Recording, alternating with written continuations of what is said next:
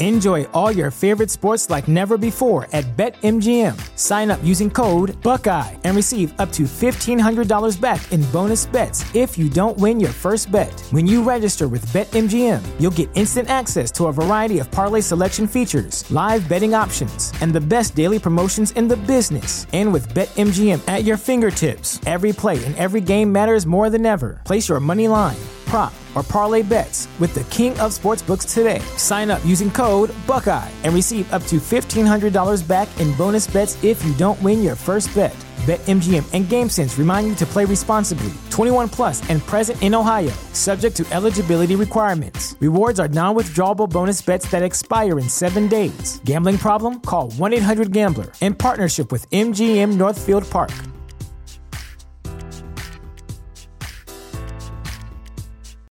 When you need mealtime inspiration, it's worth shopping Kroger, where you'll find over 30,000 mouth-watering choices that excite your inner foodie. And no matter what tasty choice you make, you'll enjoy our everyday low prices, plus extra ways to save, like digital coupons worth over $600 each week. You can also save up to $1 off per gallon at the pump with fuel points. More savings and more inspiring flavors make shopping Kroger worth it every time. Kroger, fresh for everyone. Fuel restrictions apply. Ladies and gentlemen, you are now entering the Second Big Comics Podcast, starring Mark Claire and Remzo Martinez.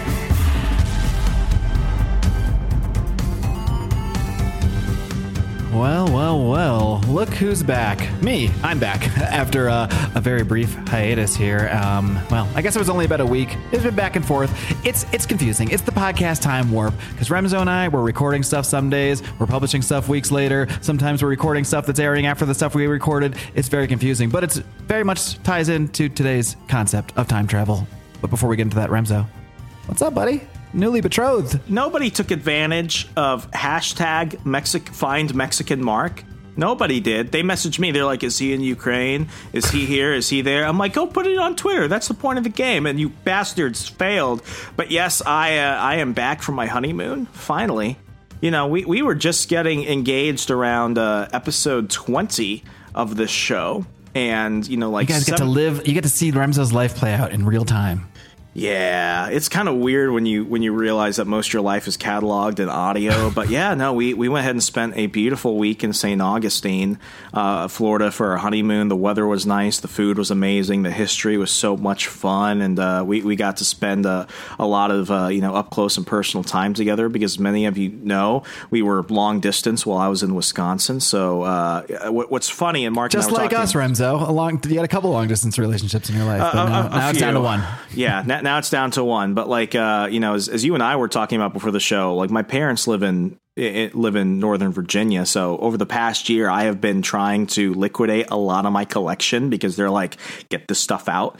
And my gosh, the number of comic books, Mark, I'll actually have to send you a photo of this, because my brother has not only occupied my room. He's a grad student at George Mason University, but he also went ahead and redecorated our basement.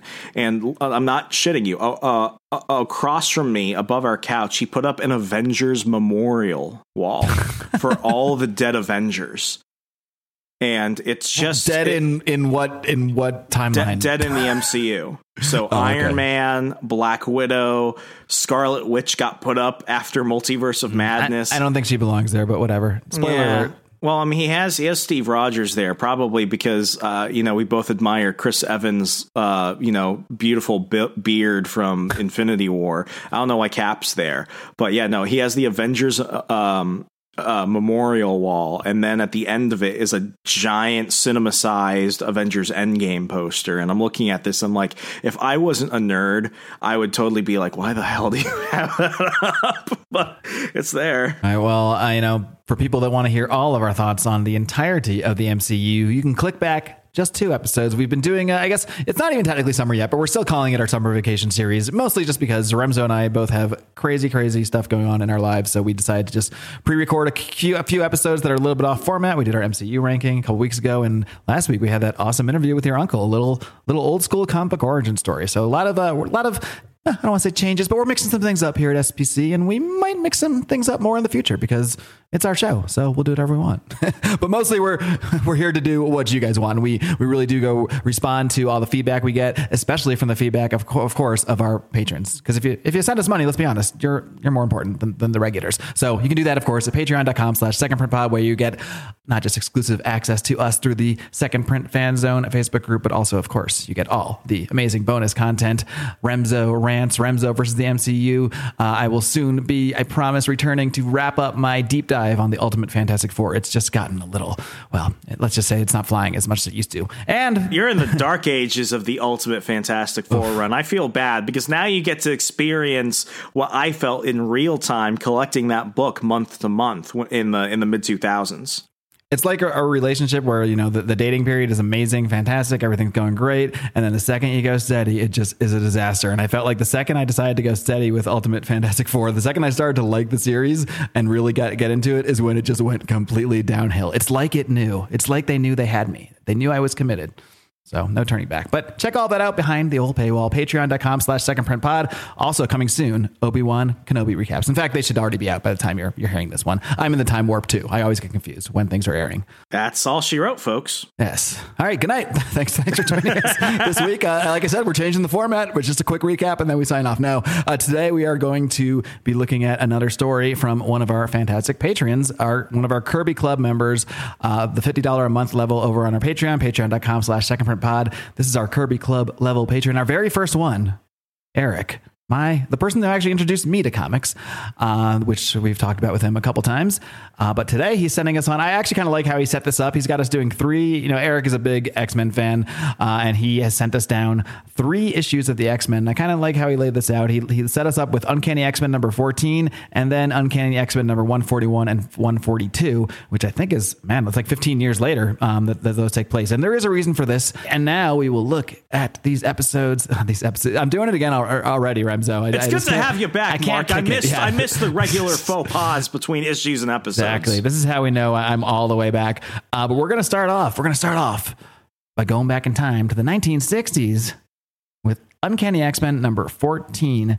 And as we talked about earlier, the reason we're looking at this one will become more and more relevant as we go along here. But I like that Eric set us up this way because this issue is I love reading the old school stuff, the really old school Silver Age stuff. And this one has a couple big names attached to it, written by Stan Lee and art by Jack Kirby. So just off the bat, I'm always excited when I'm reading some old school Lee and Kirby. What about you? Oh, I always think of his voice from the Spider-Man and His Amazing Friends cartoon, where he intros the show and he's like, "Fear not, true believers. Spidey and his amazing friends are meeting the X-Men this week. Oh, by Lord, what uncanny evil and villainy will they be facing today? Will our heroes succeed?" I can just hear it right there, right now, whenever I open up something that Stan Lee himself wrote. Indeed. So we're going to dive into this issue. Again, this puppy is from 1965. And this one starts off as many X-Men issues start off. And of course, this is the old school original X-Men team. Remzo, you want to give us the roll call? Can you do it without looking? We've got Beast, we've got Archangel, we've got Cyclops, we've got Iceman, we've got Jean Grey, and Professor X. The only correction I'll make for you is that he's not actually Archangel here. He's Angel. He's just regular old Angel. Yeah.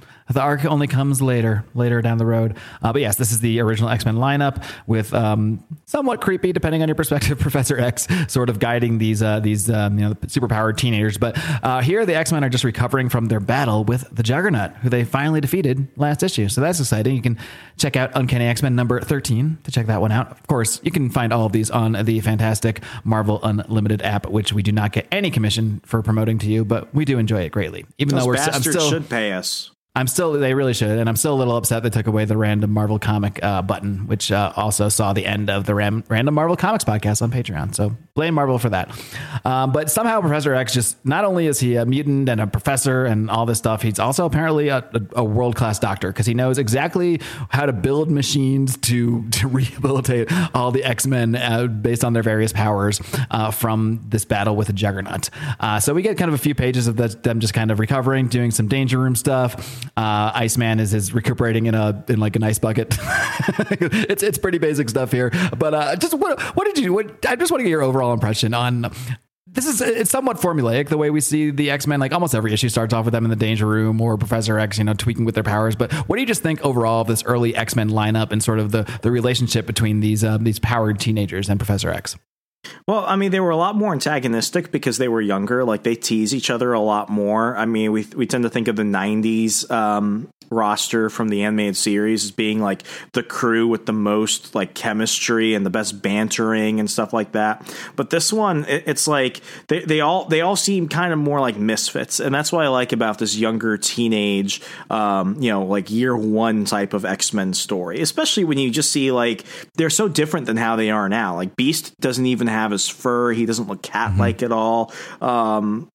I mean, Jean Grey still looks like... I think the Cat Beast is like only a mid-2000s thing, or only a 2000s thing. It came out with Joss Whedon's Astonishing X-Men.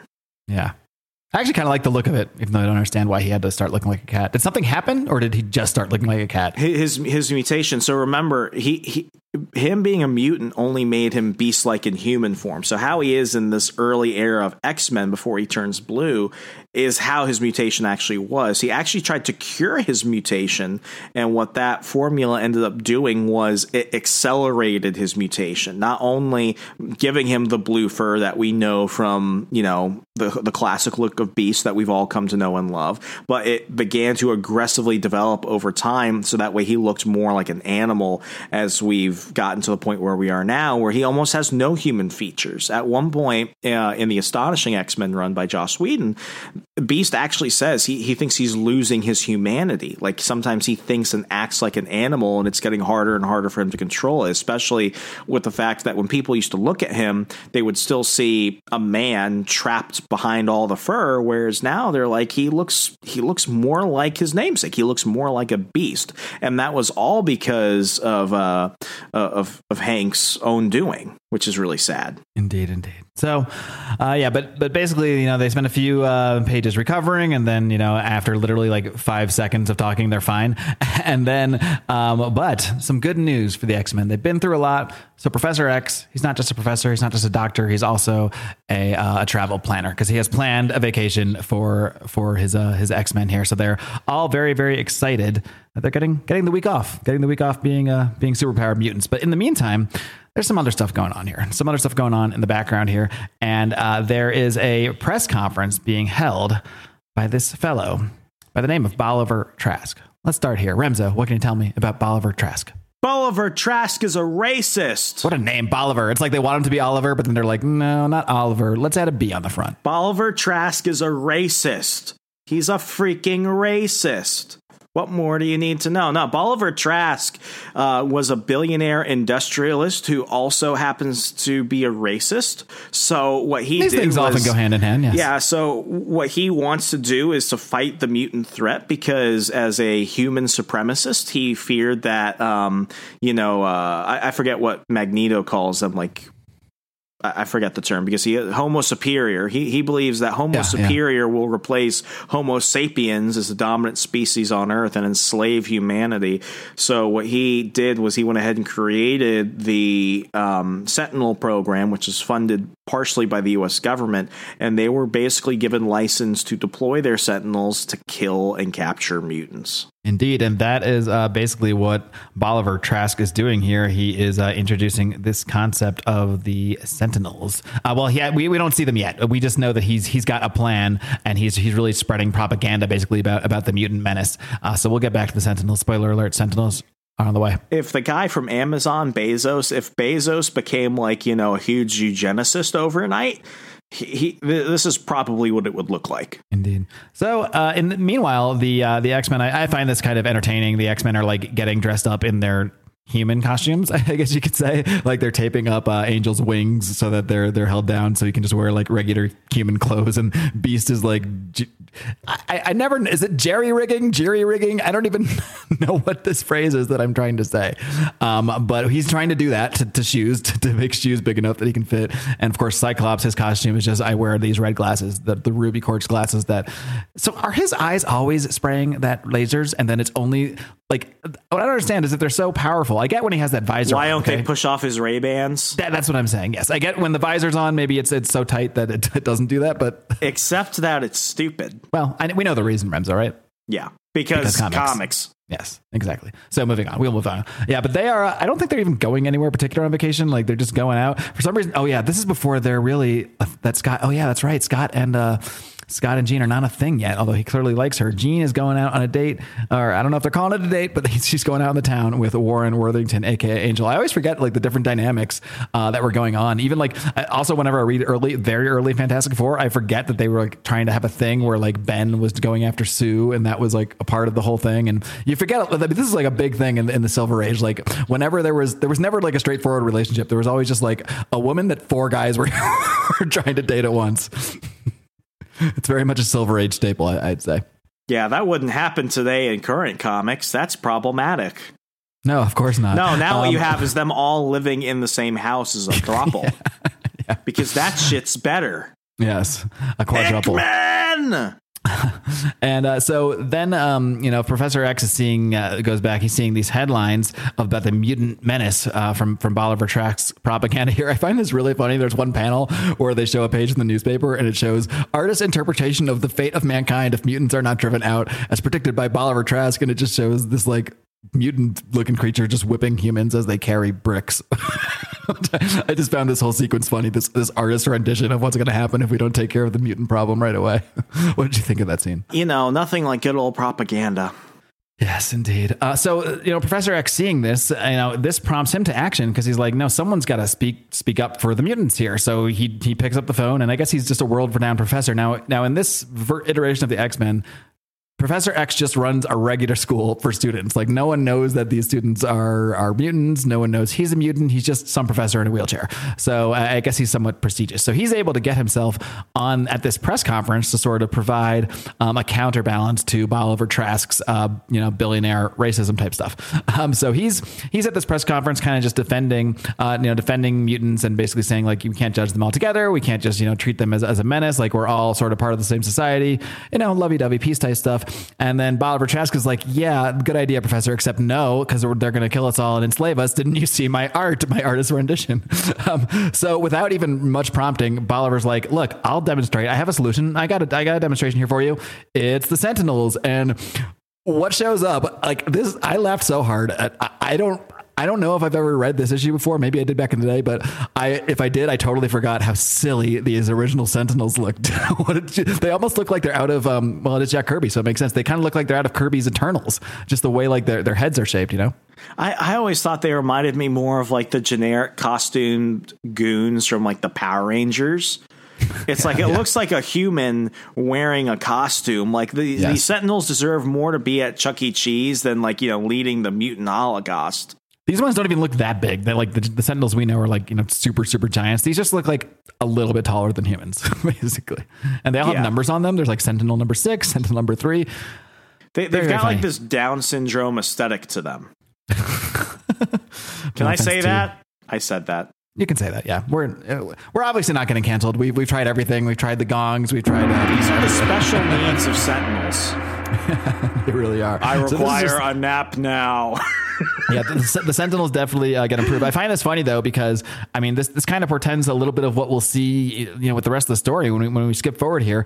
But it does not take long for Bolivar Trask to be like, Sentinels, you can obey my command. And the Sentinels are like, well, no, we're the Sentinels and our brain is superior to your brain. Our strength is superior. We serve none. We are the Sentinels. So already this first round of the Sentinels, they're already turning against their master and they blast Bolivar Trask, because the problem with the Sentinels is they're programmed to, take care of threats and take care of mutants. But what always ends up happening is that it's like an Ultron thing, where they're like, oh, well, the best way to do this thing you want us to do is for us to take over and us to be in charge because we're smarter robots and you're just some person. The racist robots killed their racist leader. Yeah, they don't kill Bolivar Trask, but he is kind of taken out. And of course, this prompts Professor X to use his super mighty mutant powers to call on the X-Men. It's a condition red, which I think means come at once and hurry the hell up. So the X-Men are at this this ball or this party it looked like a party. They're at Coffee A Go-Go is where the Beast and Iceman are. That's where they go when they're ready to party in Greenwich Village. Coffee A Go-Go. This is where they're spending their vacation. These guys. I can't wait to vote for Richard Nixon. This is going to be great. But yes, they get the call first. Really, they should all get the call at the same time, you would think. But these are the ones we see responding to the call first. I always enjoy when Iceman just makes a little slide and then they slide from building to building. It seems kind of dangerous. Like, I feel like it's not the most stable situation, just sliding on newly created ice. Like, but it seems to work out for them. They seem to be having fun. I always really do enjoy like the early iterations of Iceman because they really just make slides. Well, he also just doesn't look like he's just made of snow like he did in the first couple issues of Uncanny X-Men, where he's just like a walking snowman of boots. Right. So basically what happens here, the Sentinels, they capture Trask, and they're basically just, they're ready to take over, but Professor X can't use his powers, because, he wants to, he is using his powers, I should say, actually. He can't use them directly, but he's using them to try to calm the minds of the brains of everybody in the studio so that they don't panic. Meanwhile, Bolivar Trask just is like, screw this. No giant robot is going to capture me. And he tries to run away. And Professor X actually, like, the Sentinels try to kill Trask, and Professor X like uses his mind powers to like make Trask fall so he doesn't hit, doesn't get hit by the Sentinel lasers. That's very, very nice of Professor X. Now, this guy's like basically wants to destroy his whole race, literally, and enslave them, and he's saving his life. So it's one of the nice things about Professor X. He's willing to let bygones be bygones pretty fast. Beast and Iceman then show up. They do Beast and Iceman things, which are not incredible. Well, at least Beast is not very effective. He just kind of bounces off a Sentinel, and then Bobby, Iceman, is able to take one of them out and make him slip on ice, which is nice. So the ice has several qualities that it can be used for here. But moving on, we get Cyclops shows up. Now here again, it's not clear. So he's in this taxi, because he didn't get to hang out with Jean Grey. He's just in a taxi alone, and he blasts through the roof of the taxi to shoot this. These guys have really no. Oh, so the roof is not impervious to his eye blast, but his red Ray-Bans are. Okay, I guess so. Yeah, because it does look like he was lifting, because it looks like he was like putting them back on. So I guess he lifts them up when he uses his powers. I'm not really sure, but whatever. Anyway, they're showing up, and now all the X-Men minus Jean and Angel are still not there, but we're just getting a big old kind of classic X-Men battle with the Sentinels. They do manage to take one of them out. But in the end here, Professor X, they kind of like defeat these versions of the Sentinels, and then Trask wakes back up and he's like, what the hell happened here? And Professor X is like, we're all safe. The X-Men showed up. That's weird. I don't know them at all, but they did show up, and the other Sentinels just ran off. Oh, I'm sorry. I was wrong here. The Sentinels took Trask. This was some other guy that was just there asking what happened. So the Sentinels have now captured their master. So the X-Men, led by Angel, is following them to just sort of try to capture them, basically, and to try to catch up to what these Sentinels are doing. Finally, this is where Angel and Jean Grey joined the fray. They were on some trip on a train. Who knows where they were going? And they leave the train to go chase after the Sentinels. Meanwhile, Professor X is kind of like he's back in the TV studio. Sort of, he's like analyzing one of the Sentinels and trying to figure out what makes them tick. And eventually, they basically track that they're all going to this one other area, this one other particular area.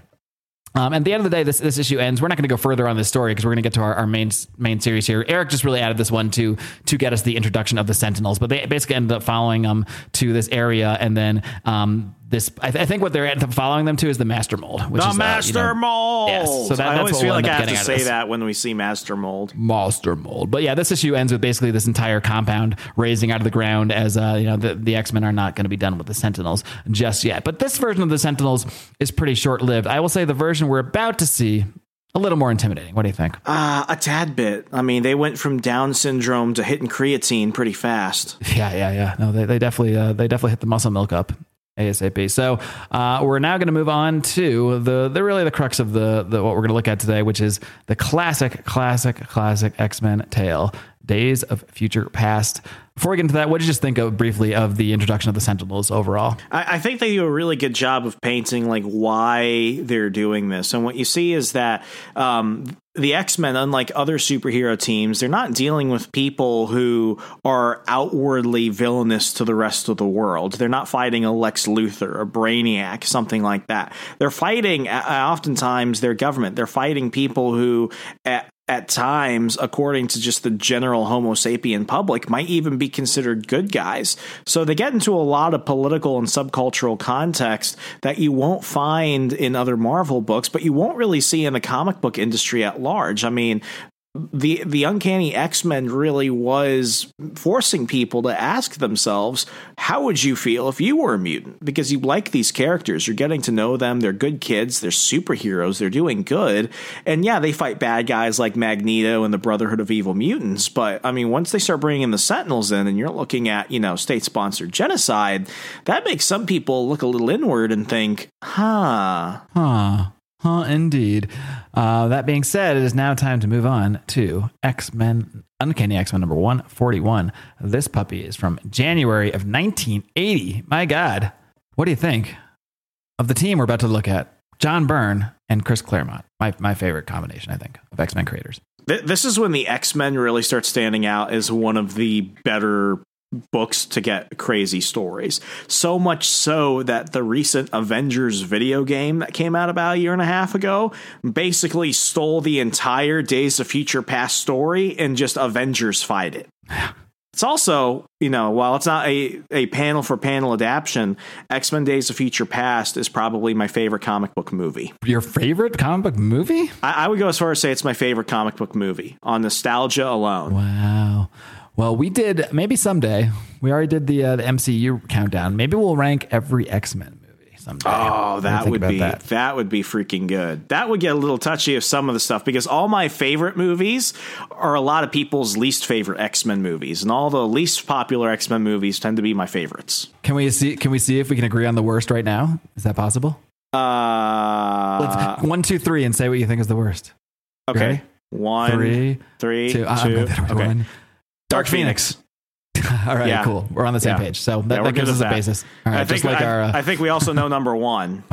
Well, I know you're number one. I have to think about my number one. Well, yeah. I assume it's Days of Future Past. It's your favorite. I would say it's my favorite, but I would say what's better than that is Logan. Okay, yeah. I probably can't really. I mean, if we're including Deadpool movies and Logan and all that stuff, that does make it makes it tricky. Yeah. It would be hard to argue not to put Logan at number one. I would agree on that for sure. Everything else in the middle is where it gets real touchy. But regardless, this is the origin of this tale that we've seen referenced all throughout X-Men history, and of course in that recent film as well, which I think they did a fairly good job, even though they just made up Kitty Pryde's powers as being able to send her through time. But whatever. Yeah, some weird shit. But moving on, this is Uncanny X-Men number 141, and we start off in New York City, but this is not our New York City. This is not the New York City of 1980. This is the New York City of the dystopian future of 2013.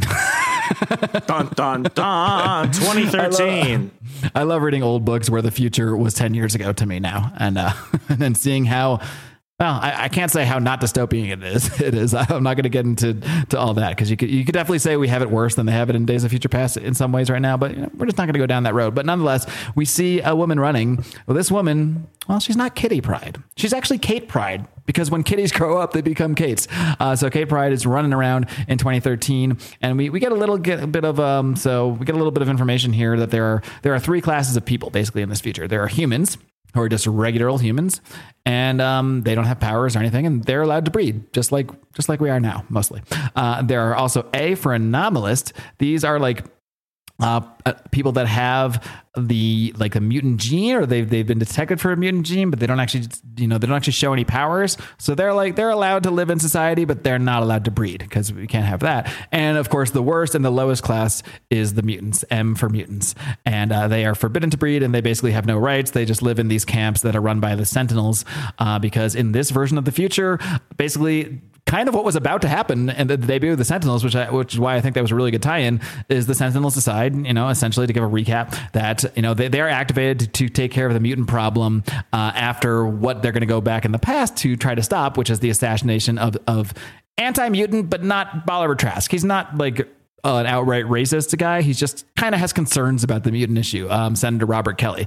And that his assassination is what leads to the creation of the reactivation of the Sentinels, and is what leads to them deciding, oh, I know, the best way for us to take care of the mutant problem is for us to take over the world and to kill everybody with powers. So they not only kill like most of the X-Men, but they kill most of the heroes. Like there's one scene where we see a grave that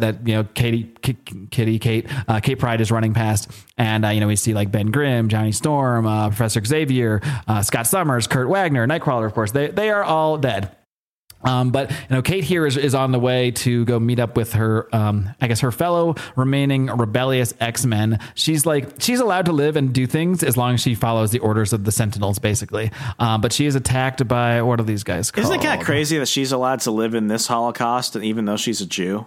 It is. There's some irony there. Maybe that's why. Maybe you guys have had it rough. We've changed our minds now. The Jews can live, but if you're a mutant, now you die. Yeah, as long as your boyfriend's Russian and made of steel, we'll let you live. But yeah, she is accosted by. So they let the communists they let the communists live. Yeah, I think there's a hidden message here. Yeah, but she's attacked by these guys that are called the Rogues, which is basically any street punk you've seen in any sort of like sci-fi or gang related movie. Mohawks, vests, some fancy necklaces, the whole deal. But she is saved by her good buddy and ours, Wolverine, future Wolverine, which basically looks exactly the same as regular Wolverine, but with a little gray hair, a little more gray. Yes, exactly. Just so we know that the time has passed here. He helps her, defeat the Rogues, and then she moves on because she has to be back at this camp because she was on some supply run. I don't know why the Sentinels can't get their own supplies. It's not really clear why she had to do that, but whatever. She's on this run, and she basically says they're like, oh, mutant 187, you're behind schedule. She's like, well, I was attacked by the Rogues and blah, blah, blah. I escaped. That caused a delay. And I guess they can scan her mind and see if she's telling the truth. And she is, because that is what happened. She just left out, some of the details that she's also plotting a revolution here. And this is where she walks by the grave where we see Johnny Storm, Ben Grimm, Charles Xavier, Scott Summers. If you look in the back, you can see Reed Richards. It's basically the entire Fantastic Four and all the X-Men, except for the four that we will find out still remain. So the four remaining X-Men, after all this, that they basically live in this camp and are sort of trying to secretly organize a resistance, are Kitty Pryde, of course, now known as Kate Pryde because she's old, Wolverine, Storm, and Colossus. As well, we find out there is Franklin Richards and someone named Rachel. Now, I'm almost positive they don't actually tell us who Rachel is or what she is, but we do find out later. This is actually considered an unaccredited first appearance. But right, if you don't consider it the first appearance, you're not wrong either. They just didn't. They didn't intend this for this character to come back later when she did. Yeah, it's not even clear if this was intended to be Rachel Summers from the beginning, but this is a character that does come back as someone from the future who is the child of Scott Summers and Jean Grey. So I think it's supposed to be the same character now, but it wasn't necessarily meant to be then because you think they would have referenced it if it was meant to be. But yeah, she is basically her boyfriend is Frankie Richards, who I don't think they are calling a mutant here yet either. That controversy has been, we don't need to go through that whole is Franklin a mutant or not. Cough, Jenny. Yes. But yeah, that's basically the Resistance along with someone else. This old guy in a wheelchair, not Professor X. No, it's Magneto. Magneto, while he's not one of the X-Men, he is living in this camp, and he has, much like his old buddy Charles, he is now the one in the wheelchair, interestingly enough. And he is also, just like everybody, he's kind of part of this Resistance. And they go along with their plan here. Basically, the plan... Rachel's super powerful. She has like psionic powers, and Franklin, who's super smart, he also built this machine. And between the machine and Rachel's powers, they're going to send Kate Pryde's mind back into the past, into the body of Kitty Pryde, just like they do. So basically in the Days of Future Past movie, they do this with Wolverine, and it's kind of reversed. It's Kate's powers, which they just make up out of nowhere, that send Wolverine back in his younger body, which I really did enjoy. I did enjoy. I think it worked for that movie because we need more Logan. Let's be honest, we need more Hugh Jackman. So of course they're going to lean on that character, and he was the best one to do it. I think it made most sense for the movies. Totally, yeah. But in this version, it's Kitty Pryde, and we show up. So now we go back into the past, into October 31st, 1980. Now this is something that always drives me crazy about fixing things in the past type stories. They're going to October 31st, 1980, which is the day. It's the day that Senator Robert Kelly is assassinated, which leads to this whole dystopian future. So why do they go to the day? Like, why do they make it last minute? Why not go, I don't know, a week earlier? I don't know, like 5 years earlier. Like, why does it have to be the last minute? So we have to rush to like convince everybody that you're really this person from the future. I just don't get why they do that, except for, of course, comics. Except because comics and because storytelling, and they want some sense of urgency here. They don't want to give us 5 years of Kitty Pryde. It's like, let's go back to when the assassin was a baby and kill the baby. Right? Or exactly. Or kill like Misty. Yeah, and they were getting to like kill baby Hitler type of morality stuff. So I don't know. Kill baby Bolivar Trask. Yeah, the X-Men are doing. The X may as well just go to the beginning and kill Magneto or whatever. Or then there would never be a Brotherhood of Evil Mutants. There's a lot of murder going on. Enjoy all your favorite sports like never before at BetMGM. Sign up using code Buckeye and receive up to $1,500 back in bonus bets if you don't win your first bet. When you register with BetMGM, you'll get instant access to a variety of parlay selection features, live betting options, and the best daily promotions in the business. And with BetMGM at your fingertips, every play and every game matters more than ever. Place your money line, prop, or parlay bets with the king of sportsbooks today. Sign up using code Buckeye and receive up to $1,500 back in bonus bets if you don't win your first bet. BetMGM and GameSense remind you to play responsibly. 21 plus and present in Ohio, subject to eligibility requirements. Rewards are non-withdrawable bonus bets that expire in 7 days. Gambling problem? Call 1-800-GAMBLER in partnership with MGM Northfield Park.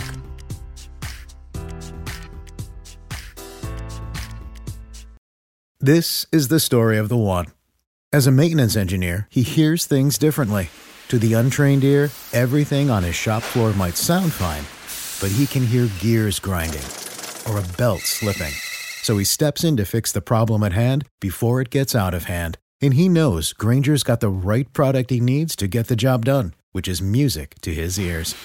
Call, click Grainger.com, or just stop by. Grainger, for the ones who get it done. It really is. It's time travel. It's comics. It's stuff. But yeah, we're in the Danger Room, as we pretty much always are in this era of the X-Men. I don't think there's a single issue of the X-Men or storyline anyway that doesn't start with them in the Danger Room or something happening in the Danger Room. And Kitty shows up, and she kind of gets a little overwhelmed at first, but eventually she is able to phase out and defeat this like version of the Danger Room that I guess was like specifically designed for her.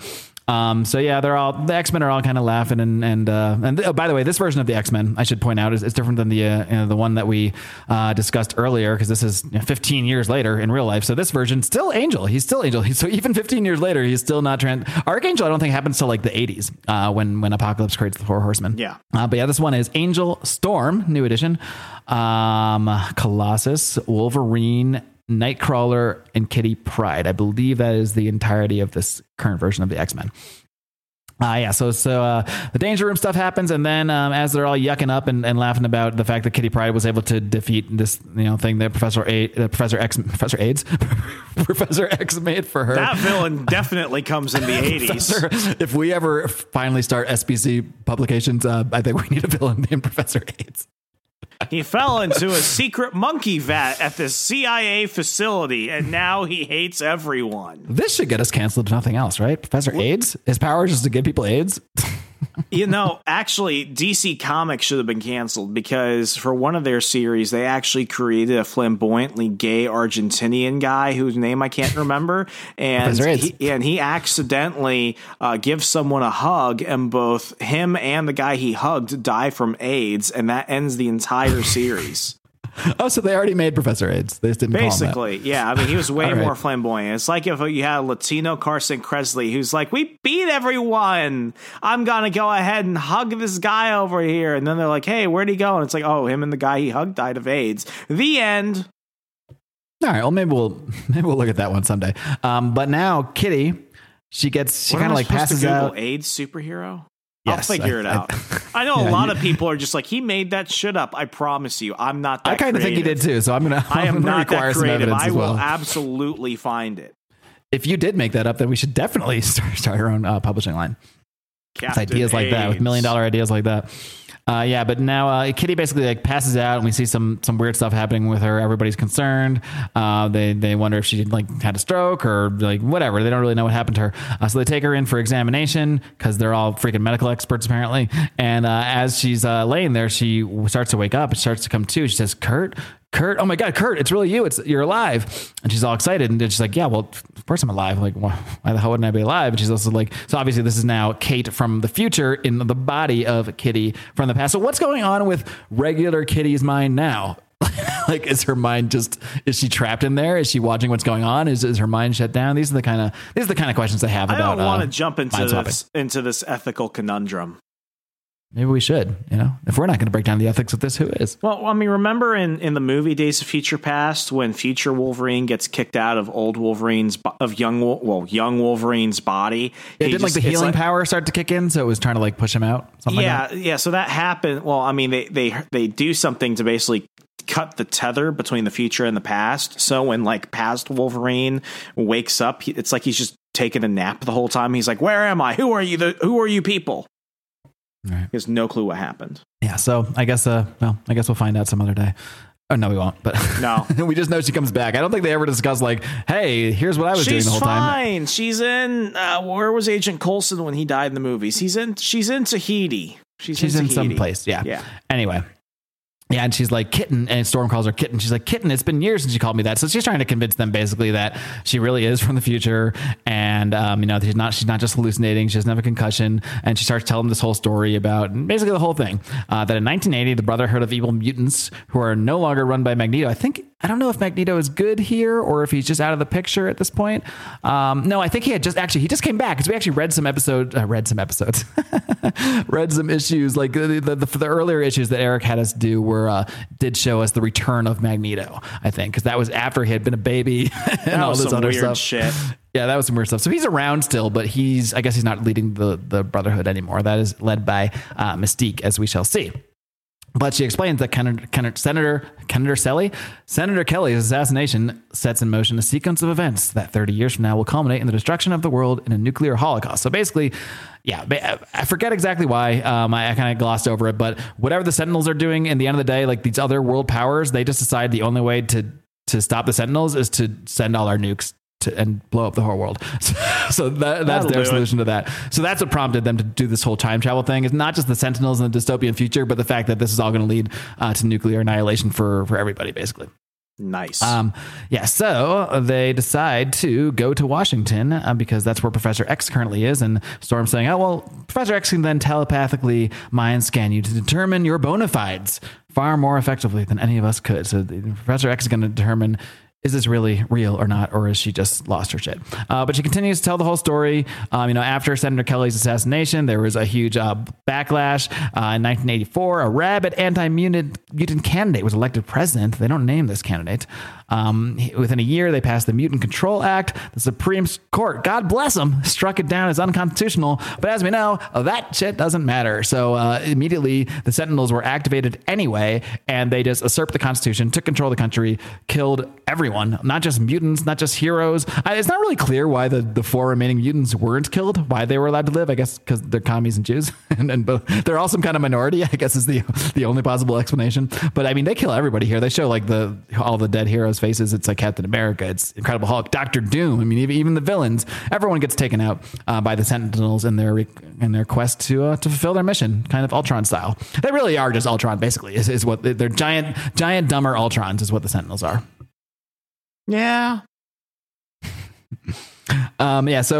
Kate is like still telling her story here because she's getting all choked up, and the X-Men are like, all right, come on, she's gonna finish this fucking story here. But yeah, in the end, we also then head back to the dystopian future of 2013, where we see these X-Men trying to escape with Kate's body. Okay, because one thing they had to do, so Franklin they all had these like dampeners that stop their powers from working.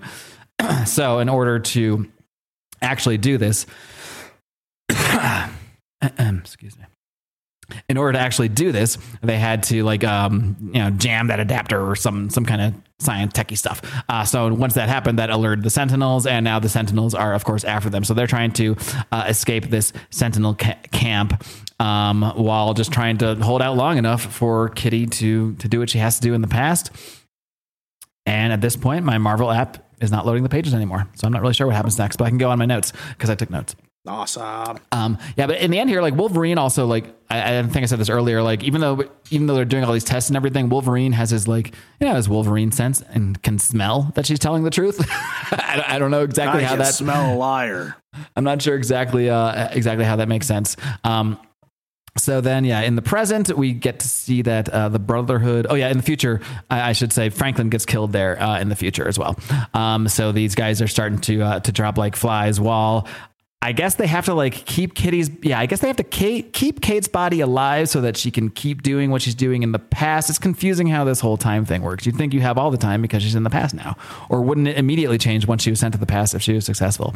But whatever, time travel because comics. We're gonna let it go. Back in the present, we see that the Brotherhood of Evil Mutants is plotting this little thing they're going to do. And this version of the Evil Mutants, let's see what we can throw at Remzo here.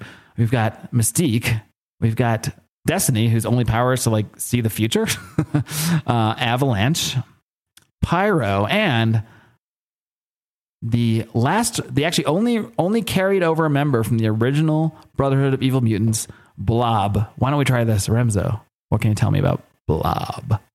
Blob is fat. That's correct. I wish there was more, but I mean, they really don't flesh him out much.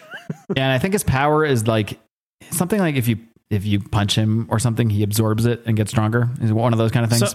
So I mean, what's funny is like his power isn't being big. Like that's not his power. His power is that he can control his own body density.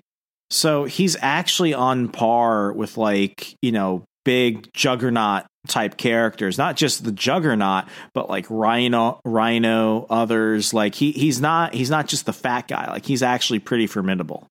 Yeah. We also have Pyro, who controls living flame. Yeah. But basically they are plotting to do exactly what Kate Pryde was warning about, which is kill Senator Kelly, because this is the day of this big hearing. Again, we have another big hearing here where Senator Kelly is kind of laying out his concern of the mutant issue. He's like, one of the biggest threats of our generation is the appearance of the Homo Superior, the mutants, flesh of our blood of our blood, yet possessing powers and abilities which set them apart. I've never really understood this, why it was, well, I guess in Marvel now, like Spider-Man was kind of an outcast too, but like, why is it only bad to have powers if you're born with them? That's the thing I always don't get. Like there's all these other heroes that are totally revered and seen as great, but if you're born with the powers, well, no, now we're upset with you. Do you have any theories here, Remzo, other than because comics? So the Marvel, what was it? It was Marvels by Alex Ross that we covered yonder back. They do kind of talk about that,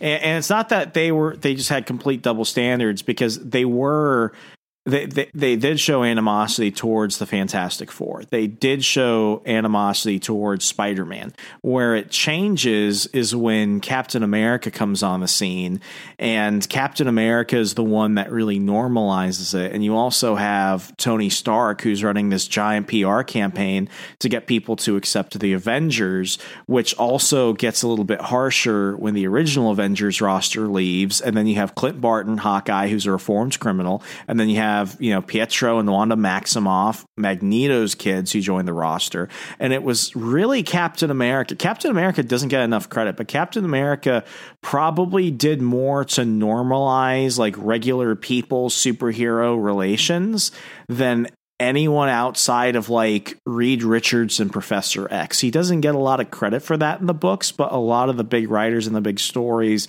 do credit Captain America with doing that. So then, because people don't want to go after Captain America, then they really try and just come down with you got your powers later, but you're still loyal to humanity. But the mutants are different because they've never been human. They're not human. They were born with their powers. So they're a different species, I guess, is the idea. They're not treated as human. Right.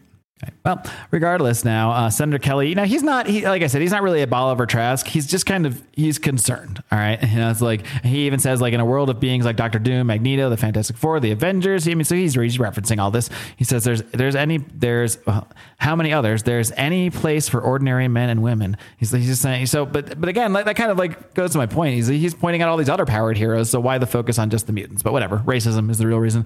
It didn't poll as well. In 1960s corollary to the times, you might say. So during this hearing, though, there's an explosion, and who appears? It is the Brotherhood of Evil Mutants, led by Mystique. You would think that they would go a little more subtle and just use Mystique's powers to just sneak into this hearing and just kill him instead of being so blatant and just busting in. But then we wouldn't be able to get to the battle scene that is going to take up a lot of next issue, because at the same time we see the Fantastic Four. What am I talking about? The X-Men show up. So that as this issue ends, as we wrap up Uncanny X-Men number 141. So what do you think of the first half of this iconic story, Days of Future Past? I love it. I mean, this is just one of my favorite stories. It makes me so much more offended with the fact that the Avengers video game so heinously took so many great components from this storyline and tried to make it their own. And it's just like, you can't redo the classics. Even though the movie took a lot of liberties with it, they didn't pretend to be a panel by panel version of the comic. They did it in a way which made sense for a cinema audience, and with the continuity or lack of continuity in the X-Men movie. So I mean, this is just some good old classic X-Men. I love it. Indeedy. So that being said, we will now move on to Uncanny X-Men number 142. And this is a very iconic cover. I don't know. I think 141 might actually be a more iconic cover. That's the one with Wolverine and Kate Pryde in the future, with like all those, wanted photos of the X-Men behind them. But this one is the cover where Wolverine is just getting blasted by the Sentinel. And it says, I kind of enjoy when Marvel would do this back in the day, that they would spoil exactly what happens in the issue on the cover. They say, in this issue, everyone dies, which is both true. Well, it is true in a sense. So we will see exactly why that is. All right. Now we are at X-Men number 142 at the conclusion. One thing I like about this, Remzo, I feel like if this story took place today in modern Marvel, this would be a 6-issue limited series with 42, crossovers that you had to buy, and 87 more spinoffs. This is just 2 issues, and you really, you don't need more than this. It's a succinct story. They haven't even revealed which character is secretly gay. Yeah, we haven't even gotten to that yet. We haven't seen any thruples yet. We're not, there's so much to reveal here. Yeah, I mean, there was something to say about the simplicity of things, back in the day. This is my back in the day moment for right now, where we don't need to spend not only that, the cover prices. Let's see if they have it. Yeah. Oh, man, this is going to crush your soul, Remzo. What do you think was the cover price of Uncanny X-Men number 142? 75 cents. 50 cents. 50 cents. 50. I mean, even when you take inflation out of it, like, Alan Moore actually talks about it. Alan Moore doesn't like modern. These prices are getting out of control, mate. I always make him half Australian. That's basically, in an unironic way, that's basically what he said. It's like, comic books used to be entertainment for blue collar and working people. And now they've gotten just so astronomically expensive that they're not even accessible, easy entertainment for most people. Like, it's just that it's very true. Like, it's very true. Like, that's the issue with making it like, less of its own thing and more of just merchandise for the movies these days. It's really sad. Yes, indeed. Yeah. I mean, you could, like, so for $1, you can read this whole story, in 1980. If this were today, like, how they do things, you'd be in triple digits if you wanted to like get a whole story like this. I was going through not only all my comic books and stuff, but I was going through a lot of my old posters, and I have a large, like, floor to ceiling poster I got from one of the comic shops in my hometown that shows all the DC heroes standing in like a classic lineup from 2011, and it says "Drawing the Line at $2.99." What year was that? That was 2011. It was because that was when Marvel basically just said all our books going forward are going to be $3.99, and DC was like, "Well, we're going to hold the line at $2.99," and that fucking died fast. Yeah, that line was held together by silly string. I think it's not much of a line there at all. How long did it last? How long did it last till DC went to 399?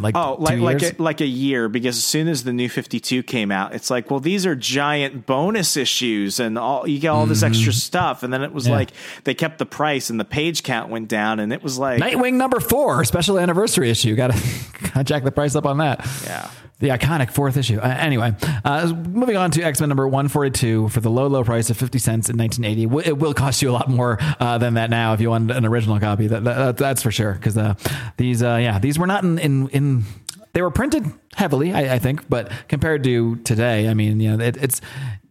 There's never going to be a rarity, I think, of modern comics the way that there was for comics at this point, because this is still the point where people didn't really know.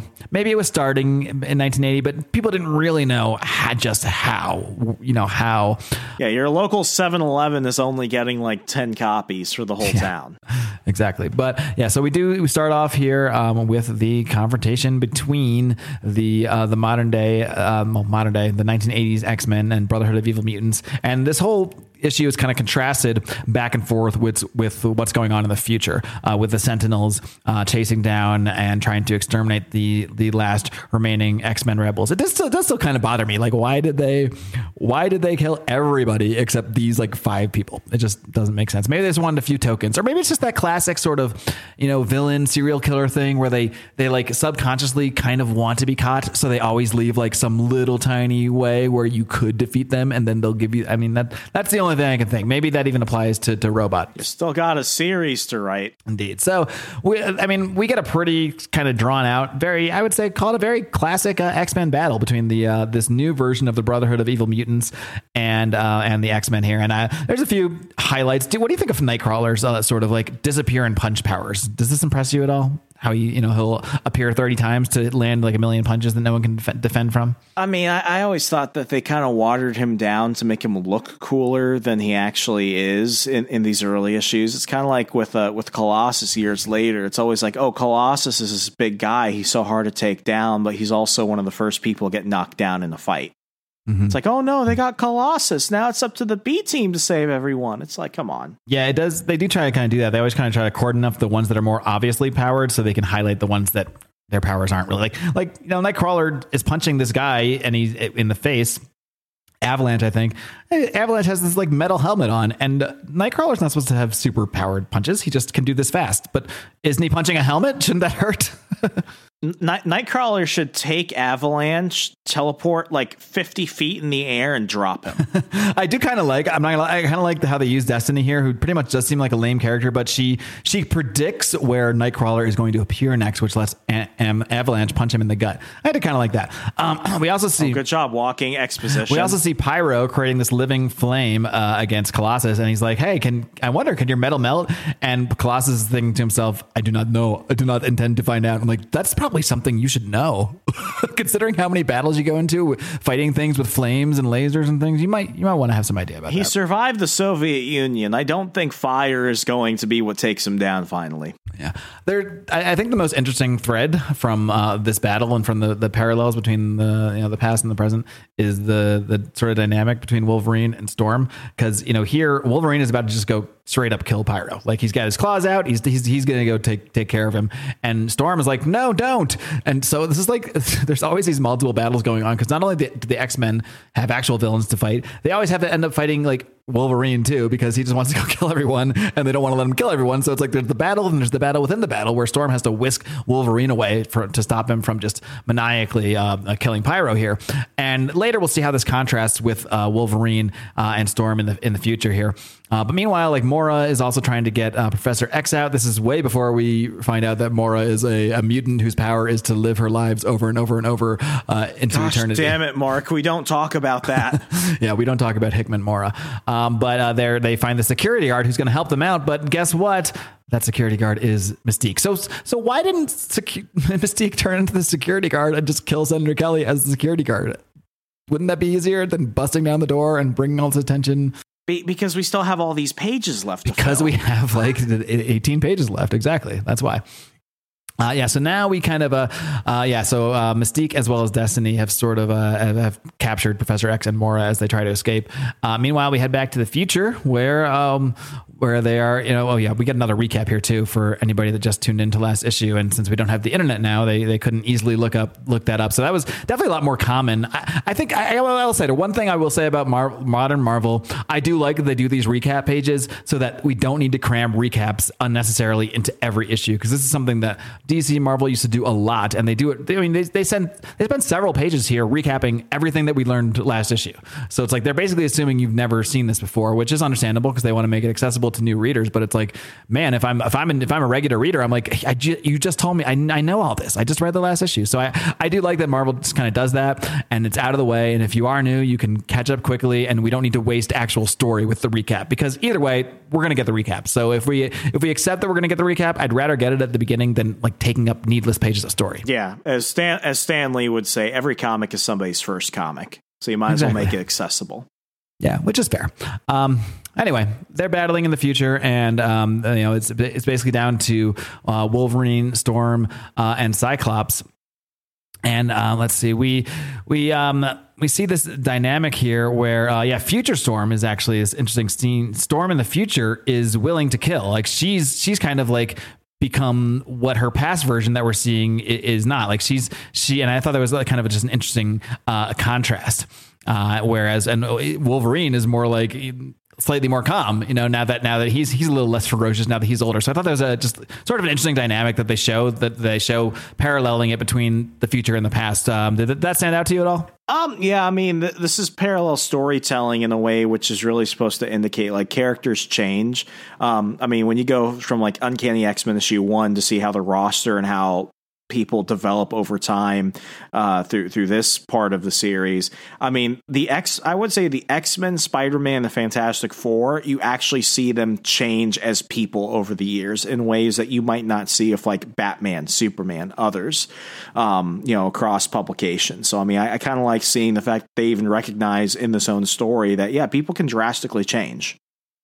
Yeah, well, speaking of, we go back to the present, or 1980, where this battle is continuing. It's interesting because Pyro doesn't just shoot flames in this. He creates fire monsters that then seem to have their own sentience, which is frankly like the scariest power of anybody. You can create a whole fire monster that will then do your bidding and wreak its own havoc. Did you ever play the X-Men Legends video game on Xbox? I did not. Oh my gosh, he was one of the hardest bosses to fight. Oh, Pyro? Yeah, I mean, he should be with this power. Did he do the same thing in there? Could he create? Yeah, he like his little like the little guys you fight are all his fire monsters. Interesting, scary. Yeah, so he'll fight you, and then you have to fight like 20 of those things, and they all have their own health bar. It was a bitch and a half. Yeah, well, during this battle, once again, we see Storm again stopping Wolverine from killing. So they do kind of keep showing this contrast of how all these events of the last several decades have changed the Storm of the future to sort of be more like what she was trying to stop Wolverine from being earlier. So I did really enjoy that sort of the character contrast throughout. But they do end up taking out the Brotherhood of Evil Mutants one by one until it comes down to two Nightcrawlers fighting each other, because I think they don't even know who Mystique is, because he's like, oh, one of them must be a shapeshifter. So I think Mystique had appeared before, but maybe they didn't really know who she was or didn't know what was going on there, because they seemed pretty confused by this shapeshifting thing. But eventually they realized that that there was a shapeshifter involved here. And back to the future. We see that now they're starting to get taken off one by one as the Sentinels catch up and finally start taking out the X-Men of the future. We see Wolverine die. We see Storm and Colossus die. Now it is just down. The only two left in the future are Rachel and Kate. And I guess still, for some reason, Rachel needs to keep Kate alive to let her do this. It's almost like there's real time happening from the time that Kitty was sent back, if that makes sense. So as much time as Kitty spends in the past is how much time they need to keep Kate alive in the future. They don't explain this. This is just me trying to extrapolate why this might make any sense at all. Man, I miss Back to the Future logic. Back to the Future is the best time travel logic there is, I would say. Although I don't mind Avengers Endgame time travel either. But that's a story for another day. We can do the top 5 time travel concepts someday. That's a whole other thing right there. Yeah. But eventually they do figure out that one Nightcrawler is not Nightcrawler. It is Mystique. And they defeat her. But wait, there's somebody missing after we see some, Storm and etc. and Colossus die in the future. It turns out this stupid character Destiny is the one that is poised to kill Senator Robert Kelly. But I think here's how I think this is supposed to make sense. Destiny can see the future and figure things out, but Kitty Pryde is this anomaly because she's from the future, so she can't see the things she's doing in this past from the future. I don't know, whatever. Just roll with it, okay? Yeah. And yeah, but basically Kitty is the one to show up and stop Destiny, who is really a weird looking lame character, from killing Senator Robert Kelly. And this like dart that Destiny was trying to shoot at Senator Kelly misses him. And the second that this thing misses, we see Kitty falling back again. And we see that same spiral around her as she falls over, and she is just returned to regular old Kitty Pryde from the past. And so, yeah, all seems to have worked out in the future. We do see Mystique is kind of escaping. She has turned herself into like a different looking human. So she's getting away. So we'll see what happens with her in the future as the X-Men leave on the old Quinjet, chatted up with Charles. And the last thing we hear from the X-Men, they're kind of recapping everything. And Angel's like, so does this mean we change the future? And Professor X says, I did not know, Warren. Cliche though it sounds, yes it does. Only time will tell. At least Chris Claremont and John Byrne recognize their own cliches and let us know about them. But we do get a little epilogue here, interestingly enough. Now, in this epilogue, we see Senator Kelly meeting with someone else and someone else. So we see he's introducing Sebastian Shaw to somebody. Now, Sebastian Shaw, I think we saw him the last time we read one of these Eric Uncanny X-Men series. He was part of the Hellfire Club that was trying to, bring the Phoenix Force into Jean Grey, yada, yada, yada, and all that stuff. And they are introducing them to someone else. I think this is his first appearance. I'm not sure. I could be wrong. But they introduce him to Henry Peter Gyrick and this program called Project Wide Awake. I don't usually wrap up a show like this, Remzo, but what can you tell me about Henry Peter Gyrick? Henry Peter Gyrick, he's I don't want to say he's like a Nick Fury type, but he's basically a government goon. He's like, here's why I don't respect him, Mark. Henry Peter Gyrick is just a bureaucrat. He's neither a good guy or a bad guy. He's just a guy that inconveniences everybody. And I don't remember what the project was. I just know that if he's involved, it's going to be something fucking stupid. It'll be stupid and evil. I don't respect bureaucrats. No, I do not either. That being said, that wraps up our look at Uncanny X-Men number 141 and 42. Now, it's kind of hard to I think we almost have to grade these separately. The Uncanny X-Men number 14 and this Days of Future Past story. So why don't we do that? You want to give it a shot? Why don't you see what we can do here? Grade however you like. Man, I'm going to have to give that issue 14. And remember, I'm grading them based on the standards at the time. Yeah, you got to have a curve here. I'm gonna give that issue 14. I'm gonna give it an 8 for a story and an 8 for art, just because it's a big moment in which you have the first introduction of the Sentinels, and you get a lot of this other political sub narrative involved in there, and you also just Jack Kirby art is just always phenomenal. And then for 141, 142, I'm gonna give them an 8 for a story and an 8 for art too, because it's good. It was even good by the time with Claremont and others involved. I think I think a lot of stuff is just kind of there. I think I feel so weird about the story, Mark, because there are very few films where I will say they're better than the comics they were adapted by. I often say this with Mark Millar's Civil War and Captain America Civil War. I think Captain America Civil War is better than the source material. And I'll even go as far as to say, X-Men Days of Future Past, the movie, simplified a lot of things, leaned into a smaller cast of characters, and was able to put in more depth and story, whereas this one, they want to do a bunch of things with it, but a lot gets kind of lost panel by panel. So, it's good. It's not great. I think 8 for story 4. I'm sorry. I just fucked up the whole grading system. It's been a while, Mark. 4 for story, 4 for art. I'm giving it an 8 out of 10. So that would also have given issue 14 4 for art, 4 for story, 8 out of 10 for that as well. No, I'm going to make this pretty simple, Remzo.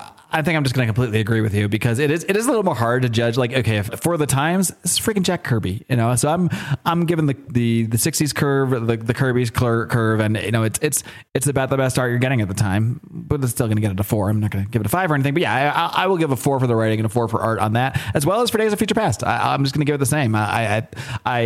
I think it's very good, but it's not, you know, this is not all timer. I think it's kind of one of those stories that the legend may be a little bigger than the story itself. I mean, it goes pretty quick. It's not that intensive. It is mostly battle scenes, you know, but out of the future or in the present. So it's not really story intensive, but but I like that too. You know, that's part of the qualities. It's just a banger. You know, we're in, we're out. We didn't need six issues. We didn't need 22 crossovers. But yeah, I think a 4 for the story and a 4 for art is pretty fair there as well. So we'll just give this whole thing an SPC 16. That seems to be the easiest way to settle this out. Yeah. You need to read it, folks, especially if you're X-Men fans. You can't go far without Days of Future Past and the Origin of the Sentinels. It's required reading. Indeed.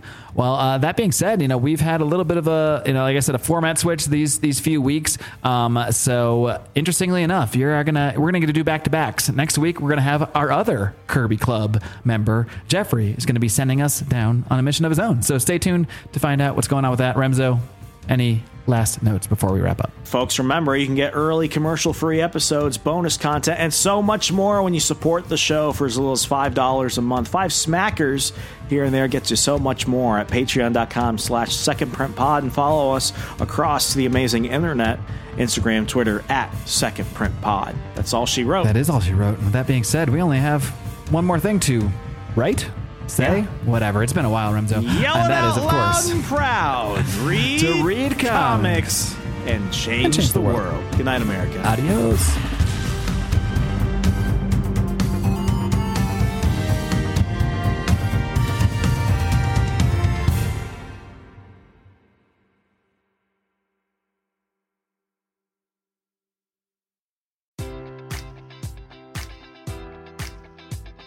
Enjoy all your favorite sports like never before at BetMGM. Sign up using code Buckeye and receive up to $1,500 back in bonus bets if you don't win your first bet. When you register with BetMGM, you'll get instant access to a variety of parlay selection features, live betting options, and the best daily promotions in the business. And with BetMGM at your fingertips, every play and every game matters more than ever. Place your money line, prop, or parlay bets with the king of sportsbooks today. Sign up using code Buckeye and receive up to $1,500 back in bonus bets if you don't win your first bet.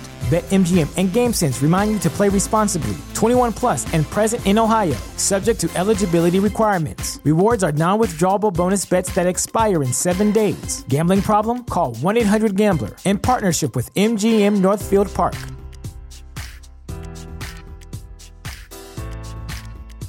When you visit Arizona, time is measured in moments, not minutes. Like the moment your work stress disappears as you kayak through the canyons. Or the moment you discover the life-changing effects of prickly pear chocolate. But nothing beats the moment you see the Grand Canyon for the very first time. Visit a new state of mind.